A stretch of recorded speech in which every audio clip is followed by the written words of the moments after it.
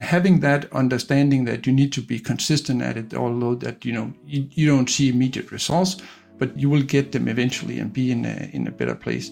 That is a tough sell because people want sort of instant gratification, and the same goes for running. Hello and welcome to Run the Business, the podcast that explores the place where running and leadership come together. We'll find out how running can help us with leading, managing people, and generally being better in business. We'll also try and answer that question, do runners make better leaders? I'm Anthony Gay, and today I'm joined by someone who's built a business out of helping others in leadership. He's completed several marathons and even a 100-mile race, and we'll be sharing some of the thoughts he's had about the similarities he sees between outstanding leadership and running. Martin Ellemann Olesen, welcome to Run the Business. Thanks, Anthony. Thanks for having me. How are you today, Martin? I'm good. I'm very good. How are you? Yeah, good. And tell us whereabouts in the world you are first. I live in a smaller town called Hvidovre near Copenhagen. So I'm in Denmark, near the capital of Copenhagen. Fantastic part of the world. When did you last go running? I knew you were going to ask this question. My last run was actually yesterday. So I did a 10-kilometer easy run. This morning I was at the gym. I'm getting a little bit older to be able to do the running that I want to do. I have to go to the gym, unfortunately. So. Mm-hmm. It happens to us all. And do you find the recovery times a little bit longer that you put in between the workouts? Yeah, I think so. So I'm running 5 days a week, and I think that's my maximum. If I try to do any more than that, I'll just get injured. So That's sort of my maximum at the moment. So to begin with, tell us a little bit about your business, 21Leadership, and how that came about and how the business side of your life has evolved first. Yeah, so I've been part of a number of large organizations, been a middle manager, also was a senior manager with 80 people in my span of care, and I was part of the senior manager group, and I was doing a transformation. At that time, we called it an agile transformation, sort of from the inside. So you can say I started as a project manager, and every time I was promoted, the sort of ripple effect on the organization started to expand. So larger and larger part of the organization started to work this way. And then what happens in many businesses, at some point you have a new strategy, so you have a new 3-year strategy where you're going to focus on other stuff. And I was just so much into the new ways of working and the agile and this stuff that I decided that it was time for me to move on and start my own business and help other organizations go through the same process that I had gone through over those 7 years. So that's how it started. So sort of, being on the inside and being part of it, and now having the I would say much easier task of being on the outside and advising. And give us can you give us a flavor of the kind of businesses that you work with, the kind of people? Are they in Scandinavia or around the world? What sort of sectors are they in? There are some international organizations also, but most of them are headquartered or based in Denmark. It's actually a large variety of organizations. Previously, I think maybe 10 or 20 years ago, Agile was all about IT. And now sort of the mindset of new ways of working is penetrating almost every industry, I would say. So it's not just IT people or one industry, it's across industry that I think leaders and organizations are struggling to find ways of dealing with all the complexity that is that we're experiencing around us. And what are your thoughts on the post-COVID world that we're in now and the remote working and the way businesses are structured and lead across, different territories remotely? How does that sort of fit into your thinking and the way you work with 21Leadership? I think we sort of assumed that everyone was equipped or had the skills to project manage their own lives. And I think we found out during the pandemic that was actually not the case. So in order to work in a more distributed way, asynchronously, you actually have to be a pretty good project manager. So I think that's one of the skills that we sort of learned the hard way, that employees, even though they're not in a formal leadership position, they actually need to have some skills in, you could say, sort of project management skill, not leading a project, but leading themselves and making sure that they get the stuff done and they are able to involve the colleagues at the right time and so on, reaching out. So I think it's sort of the pandemic was, you could say, some of the stuff that I'm doing came to the forefront and was almost a necessity to start embracing. Makes sense. And when did running become something in your life? Has it always been there?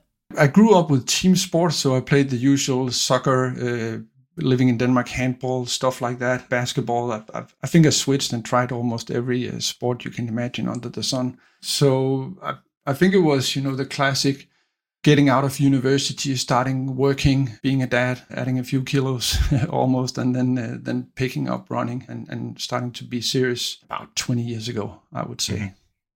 And was there a point that you can remember where you thought to yourself, "Oh, I'm a runner now. This is what I do," or did it sort of gradually creep up on you? I think it was gradually. I ran my first marathon in 2000, and I definitely felt like an imposter standing on the start line, and even almost also on the finish line of the marathon. So it took some time before I'm not the fastest guy in the field, so it took some time to see myself as a runner.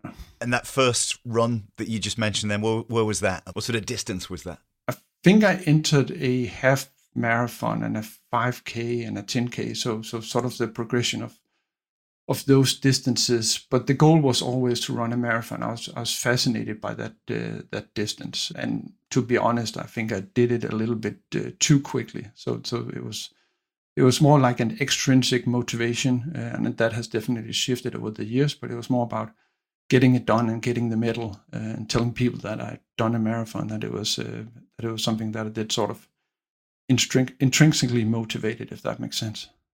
Mm. And that sort of brings us to a piece you wrote about leadership lessons from running, because you did a 100-mile run, which was pretty epic, and you pulled out a number of points. You reflected, didn't you, on after you'd done that, around the run and what takeaways, what impact it could have on leadership and management. And I'd love to, if you're good for it, I'd love to sort of go through that and dig into that in a bit more detail, because the first one was around your why and what you're doing it for, wasn't it? Yeah.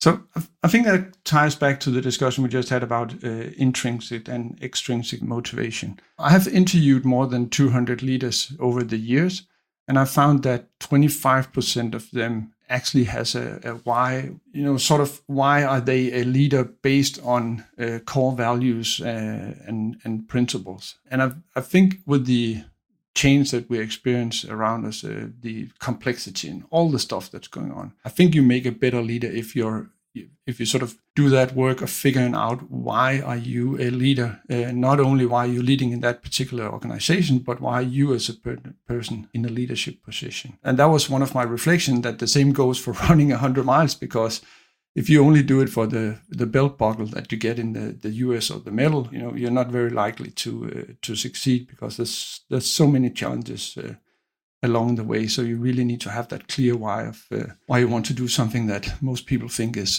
absolutely insane, right? And we need to sort of set some context around where this run was, because it was in the US, wasn't it, that you did the 100 miles? Yeah. So it was in the state of Illinois, and it was the Hennepin 100. Give us a sort of, give us a taste of what that run is like. I mean, how many people are doing it? What's the terrain? Paint the picture for us about, that day that took place. Yeah, so it's along a canal called the Hennepin Canal. So it's actually a fairly flat run, and I picked it for that reason also. But you're also in quite remote areas, so especially during the nights when you're running in the dark, there's a lot of time where you are out there on your own, or maybe only see one or two other runners. So you really have to be comfortable running around in almost pitch dark, only with your headlamp to guide you. There was 330 participants, as I remember. And over that distance, those are scattered out on the course fairly quickly. So you do a lot of running by yourself, or at least I did. And it was, because it's relatively recent, isn't it? It was last October that you did this. Yeah, it was October, the beginning of October last year. Yeah. And what was the temperature like? And was it presumably at that time of year it was pretty dark as well, was it, for quite a lot of it? It was very dark, especially if you live in the city. It was very dark during the nights. It was pretty cold at night, and it was fairly warm. It was actually quite warm during the day. So I think we were quite lucky with the weather. There was no rain or no storm or something like that. So it was actually quite good weather. But you definitely need to layer up for the night, because it did become quite cold during the night. And what was your why for doing this? What was your reason behind this run? I think for me, so my why of running has changed from being this, extrinsic motivation, being able to say that, oh, I did a marathon, or I did whatever I've done, to be more about the journey and exploring my own limitations, but also, figuring out how do I react in those situations where you're under extreme stress. So, you get sort of the best and the worst of yourself, and being comfortable with that. So to me, it's much more exploring what are the limits and how do I react as a person to those challenges, that it is about a time or middle or finish line for that matter. And this run that you did last year, it wasn't the first time you'd attempted this distance, was it? Because you'd had a go previously, am I right? And hadn't made it. So this was something you kept coming back to. Yeah, I had an attempt actually earlier that year in September. So I did a fairly short turnaround of only 3 weeks. I DNF'd after 100 kilometers. I had a problem with my leg that I just wasn't able to solve. And then I also attempted another 100 miles the year before, and I DNF'd at 135. So I was really close. And that's part of why I started reflecting on this, because the first time I didn't have any injuries. It was purely in my head. So if that hadn't been the first one, I'm sure I would have been able to complete it, but I was just not mentally prepared to actually complete it the first time around, unfortunately. And that was coming back to your reflections of leadership lessons from running. Owning mistakes and learning was your sort of second point, wasn't it? Yeah. So it would have been fairly easy to blame others for me not succeeding the first two times around, but I don't think I would have learned a lot from that. So I have a great family that is very supportive of my running. They drove around to every aid station and helped me in every way possible, and that's also one of my points. If you go together, so not only do the journey for yourself by yourself, but can include others in your journey. And I think that goes both for running and leadership. You will be much more satisfied when you actually reach your goal. So yeah, owning those two experiences and really, doubling down on what could I do differently. And the key point for me was this mental preparation, because I don't think it was physical. And do you think, switching to the people that you work with in business and the leadership work that you do, how can you identify that preparation? What can people listening to this do to be better prepared in their business lives? Well, I work under the assumption that people are motivated to do their best at work. So that is sort of my default until proven otherwise. So if the people that you're leading are not performing, I think you should start looking at the direction that you're sending them in. Are you inspiring them with the vision that you as a leader is responsible for? And do they have the right conditions to actually do the work, right? So if you own that, I think you can make quite a big impact, right? On looking at, do they have the information they need, the tools they need? Are they on the right teams to actually be able to do the job that you expect them to do, instead of blaming them for not succeeding, right? The third point that you touched upon was around consistency and small steps and things taking time. I kind of want to talk about that for a second as well, because there's a feeling, or I get a sense in the time that we're in now, that people want stuff so quickly and want to get somewhere quickly, and it's not about the journey, it's just I want it now, and that attitude seems to be there more and more these days. I sense that anyway. What's your take on that, and how does running help you, help people sort of calm that and be less impatient? I think you're right, and I think when you are trying to change people's or adopt a new mindset, you're not trying to change people's mindset, but when you're adopting a new mindset and trying to work in more of an experiment and learn manner, deliver value continuously, making stuff transparent, having different dialogues and stuff like that. So when you're really trying to go from a sort of traditional hierarchical way of leading, having people in your span of control to thinking about people in your span of care, it's going to take some time before you actually see these results, right? So there'll be a temporary loss in productivity before you sort of reach a higher level. And having that understanding that you need to be consistent at it, although that, you don't see immediate results, but you will get them eventually and be in a better place. That is a tough sell. I totally agree with you, because people want sort of instant gratification, right? Mm-hmm. And the same goes for running. If you want to make it part of your lifestyle and be really good at it, or conquer these very long distances, I think the most important key is actually being consistent about it. Do you have any tips, any habits or ways to get those habits into our lives that are worth sharing? Is it because it's one of those things that's easier said than done, isn't it? That consistency and just doing those things on a regular basis. Yeah. Are there any ways you help people reach that place? From a running or business perspective? I guess both. I mean, maybe when you're talking with leaders, and are there any structures and things that you kind of help them put in place to make sure that consistency is there? So there are some different frameworks, and that's maybe a bit too detailed for this discussion. But I think sort of adopting a mindset of good enough for now, safe enough to try. And I often talk to them about the decisions that they make. Are they reversible or irreversible decisions? And I think as leaders, we treat a lot of decisions as irreversible decisions, almost like the most important decisions we're going to make in our lifetime, almost, right? To sort of really put it out there. So if we were to say, this is an experiment, we're not. It's not finite. It's an experiment. It's something we can redo, and maybe put a sunset clause on it. I think that makes it easier for people to experiment, saying we're going to try this for the next 3 months. And if we don't actively decide to continue doing it, we're going back to the old way. So that creates some safety around. If it doesn't work, we know we're going back to the old way. And often we'll just continue the way that we have started to do stuff, right?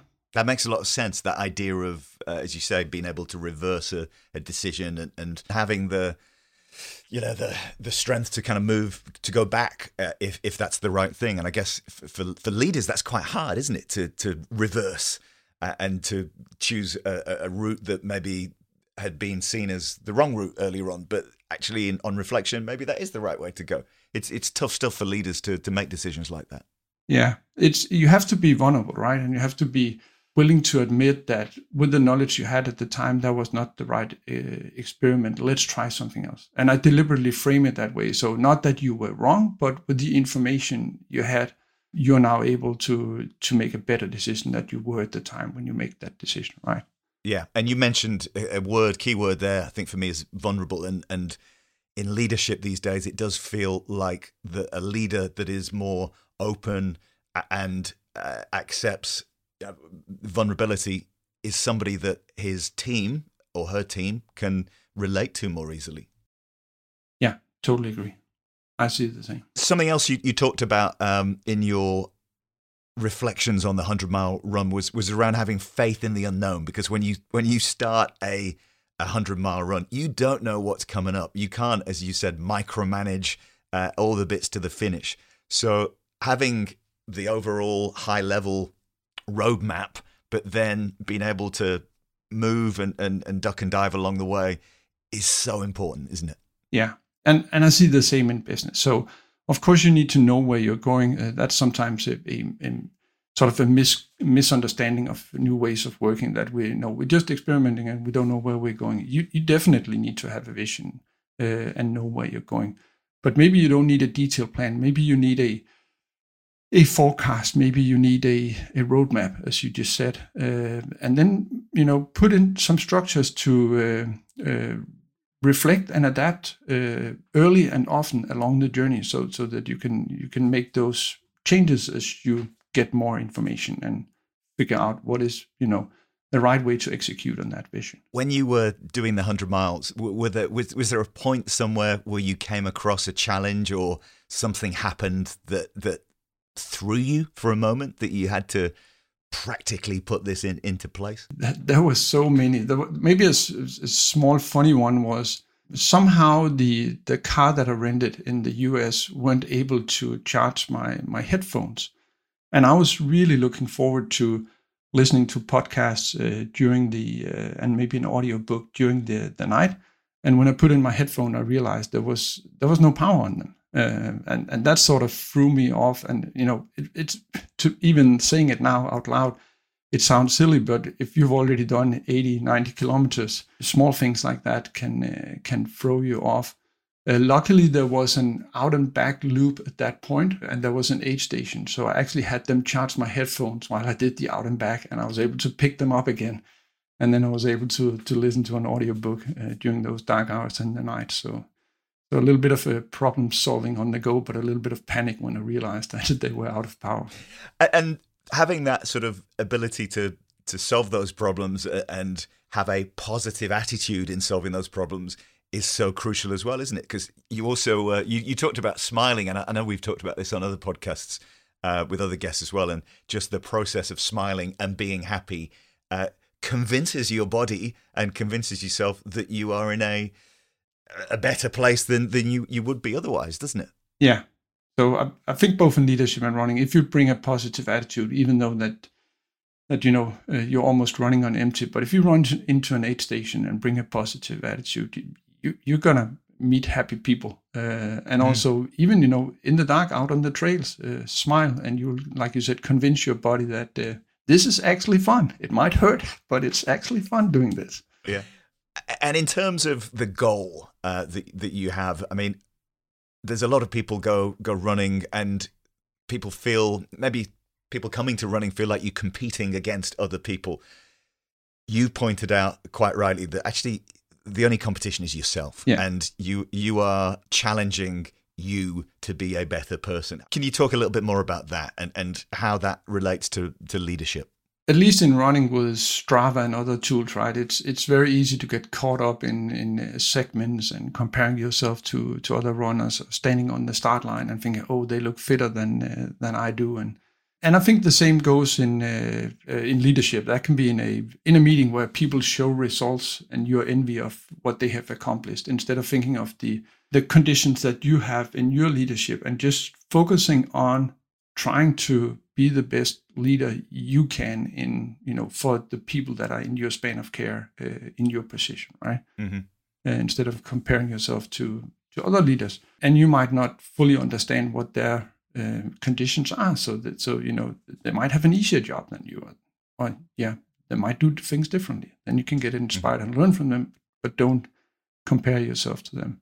I see the same on an organizational level. When organizations are introducing these new ways of working, they're also looking at other organizations and saying, like, we want what they have. And I always say, copy, don't paste, right? So be inspired, but find your own way of doing stuff. Who inspires you, Martin, in both leadership and in running? When how would you describe your style of leadership? I think it's not for me to actually describe my way of leading. I think that would be for others to do. Okay. I hope I'm seen as someone who is trying to create leaders at every level of the organization.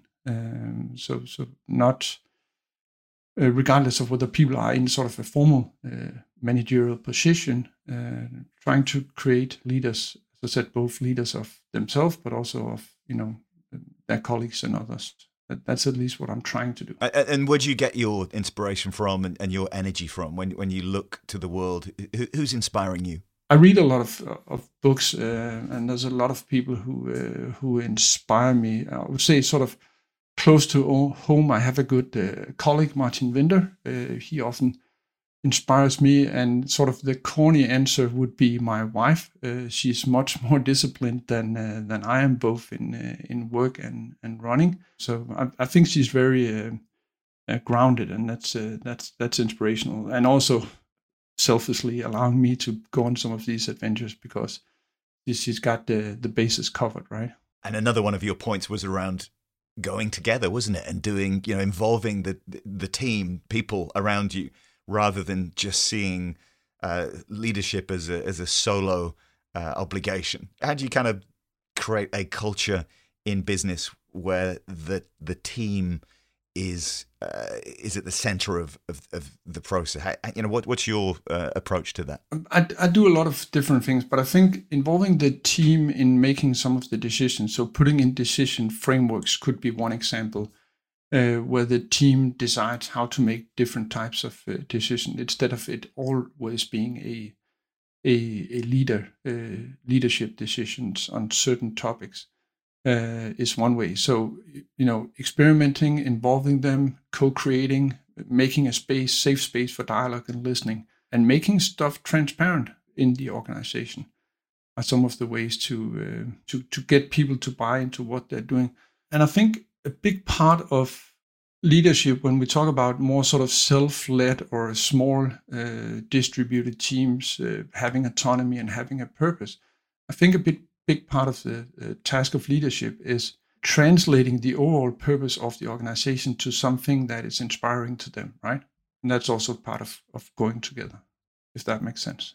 That makes sense, yeah. And it's something that it feels, again, in the post-COVID sort of space, it's even more important, isn't it, with people not always being physically together all the time, that they have, in that independent way that they might be working, they still feel connected to the overall purpose.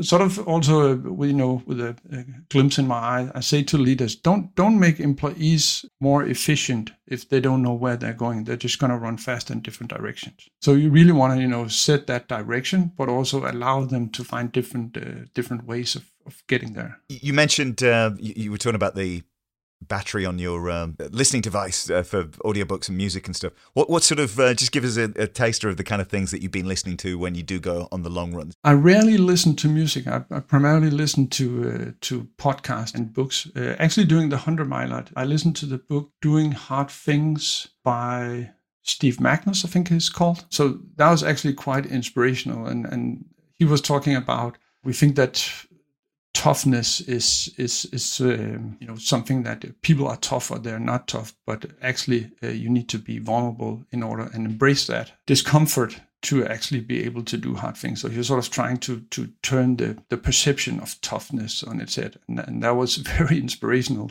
Feeling very sorry for myself and hurting during that run, that I didn't have to be this macho character to actually be able to complete these things. And there's something, isn't there, about those longer runs when your body is in that fatigued place, that messages that come in and experiences, they are, for I think various reasons, they're way more powerful, aren't they? The way you accept them and consume them because of kind of the environment you're in and the condition your body's in.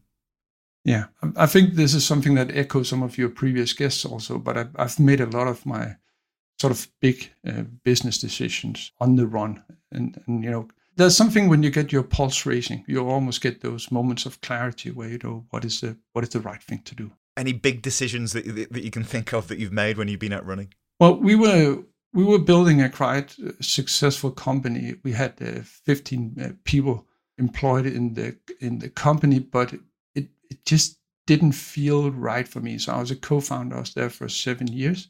And I decided on the run that I wanted to do something different with my working life. So I handed the company off to one of the other co-founders, and I founded my new company, 21Leadership. So it's something that had been nagging me, and I've been thinking about and strategizing around for a while. But sort of that final aha moment. This is a contribution I want to make to the world, and this is what I want to do.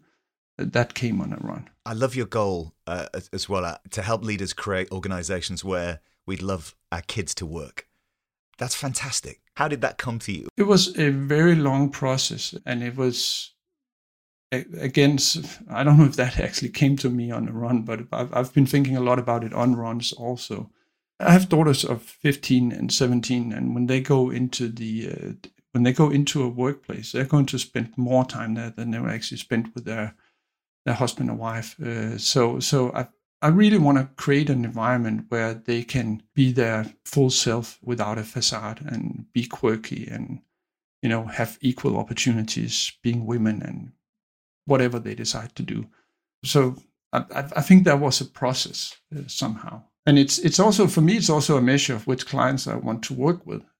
So if I don't see organizations moving in that direction, so if they are, utilizing employees as resources in a way that I wouldn't want my kids to be treated, then we have that conversation, and ultimately I fire the client and find someone else who has similar goals to me. And there's something, isn't there, about having the strength to make decisions like that. And I appreciate it. Some people can't do that because they may need to, put food on the table. But there is something about aligning your values with the values of the people that surround you and the work that you do. It feels to live a better life. It's such an important thing to do, isn't it? To find a way to do it. Yeah, I totally agree. I see a balanced life like a three-legged chair, so to speak. So there are the relationships, both those close to you, your family, your friends, your working relationships. There's your work. So what's the purpose of what you're doing? And then there's you. So that's the third leg. Taking care of yourself, making sure that you eat healthy food, that you exercise, but also that you have some Martin time or Anthony time, right? That you're actually able to go on these adventures or whatever it is that actually makes you happy. And there needs to be a balance that aligns with your value. Gratitude was, I think, the final of the reflections of the long run that you came up with, and being able to reflect on and be grateful for things that are happening in life and the people around you. How do you do that on a day-to-day basis? Do you have any sort of structures and processes for giving gratitude, or is it now just a natural part of who you are? I think it comes fairly naturally. Maybe my wife would say that I need to be better at it, and I'm taking her sometimes for granted. I remind myself also in leadership that you don't get to any leadership position without followership from people along the way. You simply can't do it on your own. And the same goes for running 100 miles. If you want to have that balance in your life, maybe you could do it and then not have that balance. But being able to juggling all the things that you need to do with work, obligations and family and so on, you simply can't do it on your own. And you need to remember to be grateful. I also try to do it I had a great workshop yesterday with a young female leader, and I wrote her email this morning and say great work, and that was a really good workshop. And just remember doing those small things. I think goes a long way. Yeah, it's those small, tiny things that only take 10 seconds, a minute, whatever. It can have a huge impact, can't it, on the people around you, and that snowball effect can be really powerful. Yeah, and we will let people know if it didn't go well, right? They will certainly know. So why not let them know when it's actually a success, when it goes well? Martin, running aside, is there a business tool, an app, a person maybe, something that you couldn't do without? Well, it's a small app, but I think Calendly, so it allows people to look directly into my calendar, book me, and I can set rules around transportation time and stuff like that.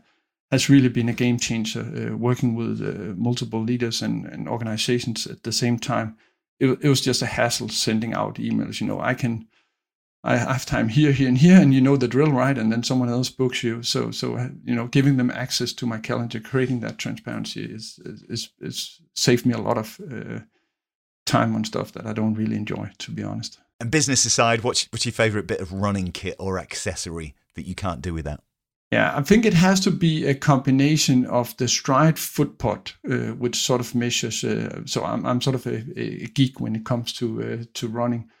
So it measures your wattage, just like you would do in cycling.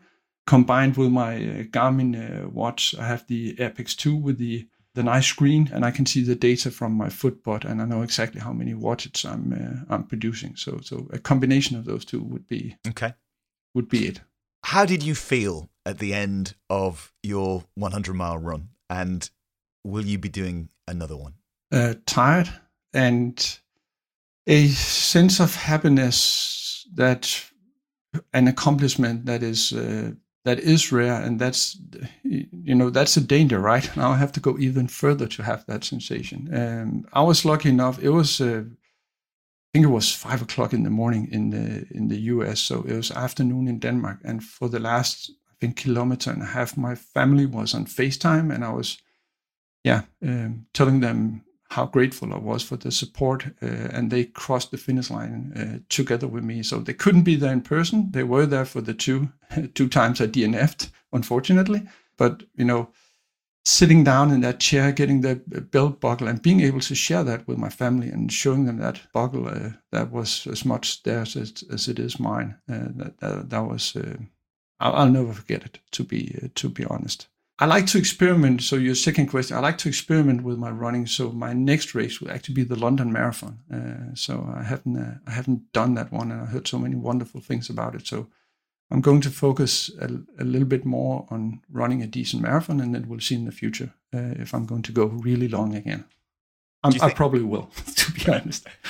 Do you think your goals in life, both in running and in business, have you noticed them change over time? Yeah, definitely, and I think that's quite natural. When you're young, it's more about the position and the status and the money and what you can buy. And now it's much more about wholeness and relationships and the people around me and the longevity instead of this instant gratification that we also talked about earlier. So more intrinsic and less intrinsic. Money just isn't as important as it once was, to be honest. Martin, let's leave it there. I mean, a fantastic, fascinating conversation. Thank you so much for your time. If people want to find out about 21 Leadership, I'll make sure the details are in the show notes. And I want to just mention that goal again of your business, to help leaders create organizations where we'd love our kids to work. That's so powerful. And it's been great catching up. Thank you so much for your time. Yeah, thank you. And thanks for having me on. Again, thanks to Martin for his time on Run the Business this week. More on his business at 21leadership.com. That's the numbers 21leadership.com. Got to say, I loved his story of the Hennepin 100. The fact that he had to come back for a third time to complete it says so much about the kind of person that Martin is. And I loved how he brought his family into that final stretch. What a picture that painted in my mind. In terms of takeaways from that conversation, well, Martin's 9 leadership lessons from running 100 miles is probably the best summary, really. And these are the 9. These are all Martin's thoughts, by the way. The first one was know your why. If you only do it for the glory, you're unlikely to succeed. And that's true for both ultra running and leadership. He meets many leaders who don't know why they lead. Why do you want to lead? Why are you in business? What are you there for? The second one was owning mistakes and learning from them. If the outcome is not as you imagined or expected, you need to own it and learn from it. When he dropped out of his first 100-mile attempt, he could easily have blamed it on the hills, the weather, other exterior factors. In reality, Martin knew he was unprepared, and acknowledging that allowed him to own the situation and learn from it. And the same is true for leadership, even if you feel you are without fault or even a victim of a given situation. If you try and own your stake in what went wrong and be relentless in what you can learn from it, that's only going to help you raise your game. The third thing that Martin flagged was consistency and small steps. We've talked about this a lot on the podcast. Becoming a great leader or getting into shape for running, it takes time, it takes effort, it takes dedication. Progress is often shown in small incremental steps with, as he describes, irritating setbacks to overcome along the way. It has to be something you just get used to. The fourth thing he picked up was having faith in the unknown. You cannot micromanage your way to the finish line of a 100-mile race.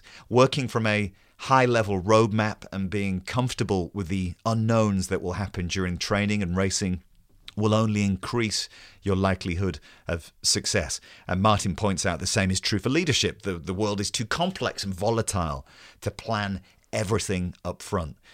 Unforeseen stuff will happen, and being comfortable with the fact that you cannot predict everything will give you more mental bandwidth to focus on the knowns. Life is messy, isn't it? And how we handle that messiness is part of the journey. The Fifth thing that Martin flagged was bringing a positive attitude. It's an easy one, but smiling while running can reduce pain. It's been proven and make running feel easier. A positive attitude to leadership and occasionally smiling, enjoying it, can also have a positive effect. The sixth point was about racing yourself. It's easy to compare yourself to others in running, leadership, life in general. But why? Martin knows he's never going to be the fastest runner or maybe even the best leader for that matter, but that's not why he does it. Running is something he does for himself. And what is the definition of best anyway? The seventh point was being an expert in problem solving. Again, something we've talked about a lot on the podcast. Whether it's cramping, gut issues, bad weather, blisters, lack of motivation, just some of the problems you risk running into when running long distances. The list of issues you'll face in leadership is much, much longer. So being an expert problem solver combined with that positive attitude will increase your likelihood of success. And I add relishing solving problems. It's part of what leaders do. It's probably the biggest thing that leaders do. So relish when the problems come along and you need to solve them. The eighth point he flagged was about going together. Running and leadership can sometimes feel lonely, but doing it with others can make it easier and more fun. You might run with a group or share your leadership obligations with others. But even if you run or lead alone, you don't have to be alone. Having a support system that understands why you do it and the consequences it has can be a blessing when the going gets tough. And the ninth point he made was about being grateful. Gratitude, giving gratitude. Nearing the finish line of that race, he started to reflect on how grateful he was to be able to complete this long-term goal of his. He felt grateful for the support of his family, the flexibility of his working situation that allowed him to be there, his health, the race organizers, the volunteers for putting on the race, and all the people that had shaped and inspired him on his journey. When you succeed in running, when you succeed in leadership, or any aspect in life, remember those who supported you on the journey. Run the Business is a Real 2 Media production. If you're not already doing so, please follow the podcast. It really, really does make a difference. Download it, comment and share. If you're enjoying it, get in touch as well. It's lovely to hear from you. I'm Anthony Gay, and until next time, happy running and keep chasing your goals.